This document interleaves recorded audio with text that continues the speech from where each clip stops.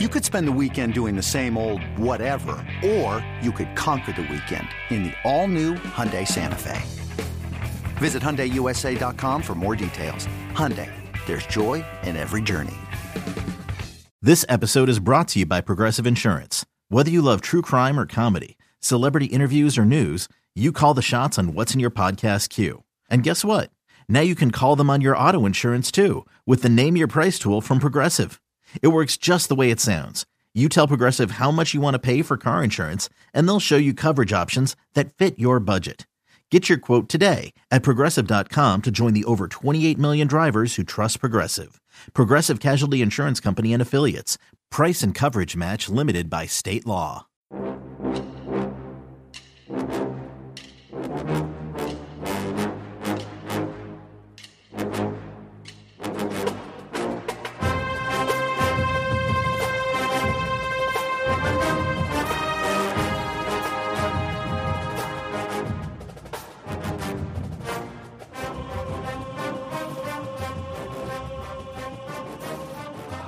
Good morning, Bucknutters. Welcome to the Bucknuts Morning 5 here on Friday, May 26, 2023. I am Dave Biddle. I am joined by our publisher, Dan Rubin, and, of course, our very special guest, Brian Hartline, Ohio State's offensive coordinator and wide receivers coach.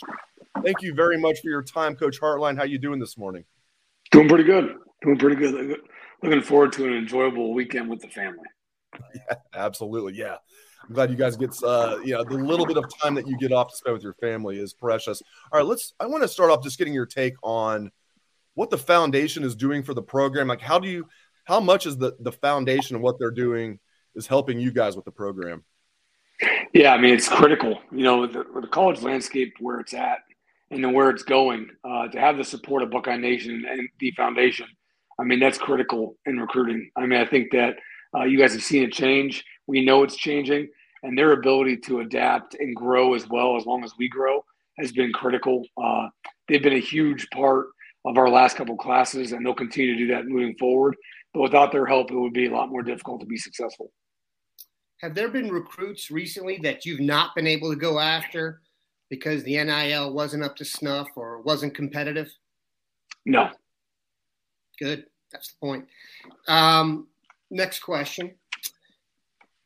You've obviously established yourself now to the point where every guy who gets an Ohio State offer without provocation will refer to Ohio State as wide receiver U. Got to be proud of the track record. It doesn't take a rocket scientist to see what you've done on the field and what the guys have done in the draft as well. What do you look for in a receiver? Are you looking at the entire earth now and saying, I want the top 5 receivers in this class? Or when Brian Hartline goes to look for a receiver for wide receiver U, what is he looking for?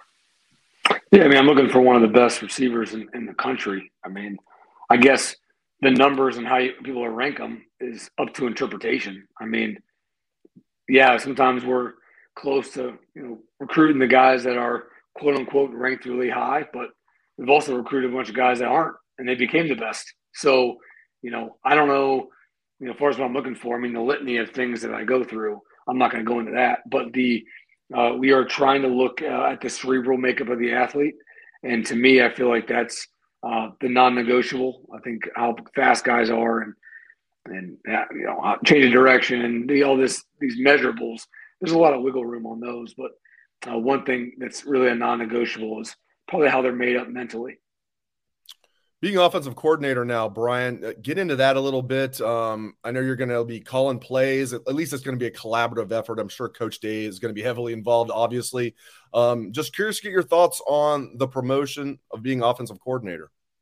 Yeah, it's a great honor. I mean, if I think back about 6 years ago, this definitely would not have been the plan. Nor, 5 years before coaching would have been a part of the plan. So it's pretty surreal to see, paths take shape. They definitely were not intentional, but sometimes those are the best paths. The ones that you didn't really force and try to look for are the best ones. So huge honor at my alma mater. Marty really, passionate about this school and this fan base. So to be in the position I am now, I'm very honored.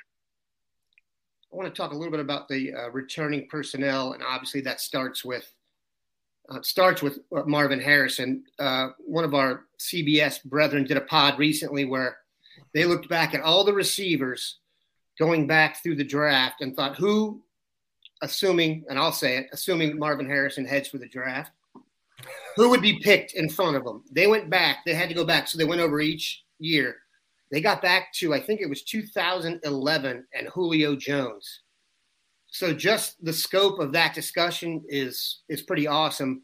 Can you talk about what it was like recruiting him to get to where you are now? Obviously, expectations for a guy with that name are large, but I can just speak personally. He's better than when even from all the press he got and recruiting rankings, he's so far exceeded that where I can't think of a receiver who's coming back into a returning era who's got that high of a Q rating where everyone just across the board just agrees he's the top receiver in the country. Can you talk about what it's been like to be part of that and help him get to this point? Yeah, it was a pretty clean recruitment. I mean, we were very focused on goals and aspirations he wanted to reach, and then what made up that. I mean, there wasn't many off-kiltered conversations. We spent time getting to know each other. I spent a lot of time over there in their school, building their relationship and getting to know Dad too. But really, just like really a lot of the guys that choose our room, pretty centered on the path they want to take, and they're not really too starstruck by the extra stuff that's out there, especially now. So, still trying to work to find more and more of those guys. I think those are the guys that provide the highest likelihood of success. And, Marv had that cut as a young man. He wasn't, I wouldn't say a highly recruited receiver at that time, but the mental makeup of the athlete and his goals and aspirations. I mean, a lot of those things stood out, and those carry weight in my opinion. So, it was a great recruitment. It was straight to the point. It was very football based, and we're blessed to have him in our room. Has he even surprised you a little bit though with how well he's played? I mean, to go from being, his first ever start with borderline legendary, and then Ohio State lost, who was supposed to be the number one receiver in the country last year, and he stepped in and he was the number one receiver. Did it happen a little faster than you might have expected? I didn't really have expectations. I didn't really have a timeline of how I thought it was supposed to go. I knew that, I figured just like most athletes, and Mecca included, Julian, the more they play, the more they realize that they can be that player. I think that a lot of times young athletes have confidence, but it's still a little bit of fake confidence until they do it. And then when they start doing it, it can really snowball. And I think, he's one of them. I think we've had a lot of them, in my opinion. But yeah, I think, I have other opinions in my head, but I'm going to keep them to myself. But yeah, I don't even know, I would say it'd be pretty hard pressed to find any two or three better receivers in the country last year. Right on. That wasn't in Ohio State's room. But at least we had one finalist in the Blitnikoff. I guess that's good. Yeah, and should have been the winner. But that's we'll 2 in a row. We'll lead that fight. We'll lead that fight, so you don't have to. Thank you. Ridiculous. You can say anything. Yeah, you guys can. That's the beauty. And I can push the like button. Sure. This square. Yeah. This square open square. Which I did. I've called out the Blitnikoff many times. Now I want to ask about Joe Philbin. You know him pretty well. When you were starring for the Miami Dolphins, back-to-back 1,000-yard receiving seasons.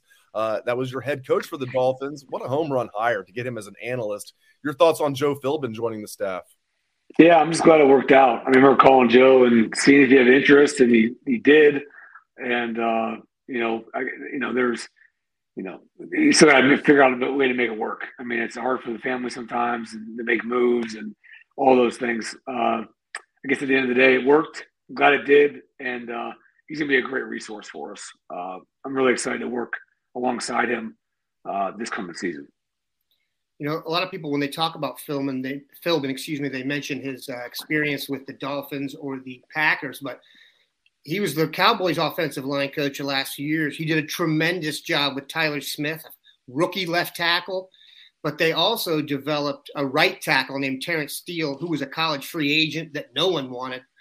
So he can do it with your high-profile guys. He's done it with kind of your salt-of-the-earth types. So that's very promising. And obviously those guys are pretty overqualified for the gig. It's nice to be at Ohio State and have that kind of leverage. Can you talk about some of the younger guys that have arrived on campus? Dave and I had the pleasure of being at the foundation fundraiser a few weeks ago, and they passed the eye test, man. I'm Jelani Thurman and can get off the bus first any day. But Carnell Tate was the one who kind of jumped out to me as just how personable he was and just almost wise beyond his years. And I think he's sure. Yes. I was telling Dave. Of course, you said personable? Yeah. He was great enough. Okay. Very mature. Looks you right in the eyes. That's what you I agree with that. Yeah, he's like that. Yeah. There's some guys you start talking to and you realize they're a little bit more mature than I am, and I'm 50, and that's embarrassing. But Carnell, some of the other guys, not the easiest place to walk into, and the pressure is there from expectations, and you're surrounded by studs everywhere. You're going up against elite corners. How have they adjusted? And like your expectations for those guys this year? Yeah, I mean, I think that, again, expectations are personally based. It's not the expectations you guys want to carry, but mine are different. So, but they've done a good job.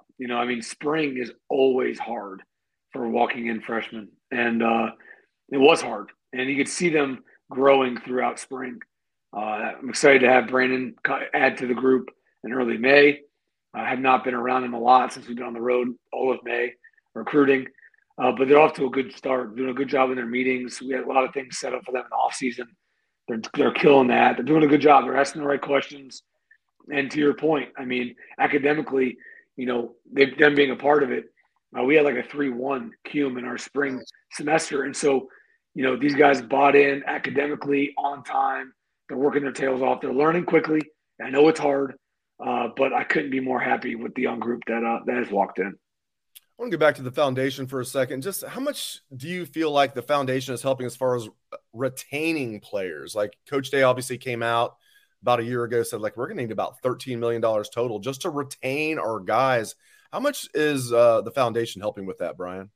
Yeah, a huge part. I think they're comboing both. They're in the high school space, but they're also in the current player space. And they're really, again, they're just here to help. And that's the biggest thing. They're not trying to, make calls or do this or do that, telling us what to do. they're just, hey, how can we help? And that's just the power of Buckeye Nation and the foundation being, a great organization and one of the first ones to jump off and go. And I can't say enough about those guys and how much they've helped us. I want to say one more thing about the foundation. So, like, I keep saying this, correct me if I'm wrong. I keep saying, so obviously the foundation cannot give money up front to recruits. We know that. But obviously current players are talking to recruits. They talk to each other. We have guys on the team that were high school teammates that are a year apart. And I feel like it's helping Ohio State a lot that these guys know as soon as they enroll at Ohio State, they will be taken care of. It's not like bait and switch like we've seen in some other schools. So it feels like even though the collective cannot pay them up front, feels like the foundation, like with everything that they've done, they've laid that, no pun intended, the foundation where these recruits talk to each other. And I feel like that's helping Ohio State land recruits. Is that fair? I think, and it's still relationship based. They're still, building relationships. So what they do choose to come on campus, there's already something built there. And a lot of what they do is not just, trying to take care of athletes. The athletes are giving back to the community. And that's been the biggest impact. Those guys back, getting back into the community and seeing their fans and seeing those less fortunate. There's a great give and take, but like you're saying, agreed. Yeah. There's obviously, rules, and they're doing a great job balancing those rules that seem to, move around a little bit, but they've done a great job. And those that choose Ohio State for the right reasons, they seem to be getting looked after. So you're still a young guy, and Dave and I were both here when you were a player, and now that you've come back, so you probably have a real good memory of what it was like to be recruited and stuff. The landscape now, the way things are, is nuts compared to when 10, 15 years ago. Plus you've got the addition of the portal and such. Obviously you can't name names, but when you get a verbal commitment from a recruit, and those recruits then take visits elsewhere or report offers from elsewhere and stuff. How does that make you feel? I mean, I can tell you how it makes the Bucknutters feel. We have to set up like a therapy line for it, but you yourself personally, I think fans need a therapy line for a lot of things. Well, that's another. This podcast doesn't want to go that long. We want to get into that. But, all right. Yeah. How does that make you feel, and what's your view of the situation? This is, it's easy to get caught up in like emotions and whatever. But I would say the recruiting process is always about the athlete. It's not about anybody else. And if athletes want to choose, universities for whatever reason, hopefully the right reasons, those reasons can change, or two, they eventually could change. Like, I don't know. My mom always told me have plan A, plan B, and plan C. I mean, I don't know. I mean, that's what my mom always told me. So for an athlete to say, hey, I want to go here, and then, decides in their family's best interest, it's still good to make sure we still have a plan B, C, D, E based on outcomes. That sounds pretty smart to me. Now, do I love it? If you're sold on it, like you're at the university, no. I mean, I can't say I love it, but it's about the athlete. It's about what they need. And that's what I support full-heartedly. So, I mean, I guess, this could be a long conversation. I mean, you're really excited about the commitment. You would like it to be coach, I'm good. I'm, whatever, I'm ride or die, Buckeye. But then there may be some people that, fall in love with Coach Day. And there's still a whisper like, what if Coach Day is not there? Right. Well, it's not about the Buckeyes. I love the Buckeyes, but I love the Buckeyes because of Coach Day.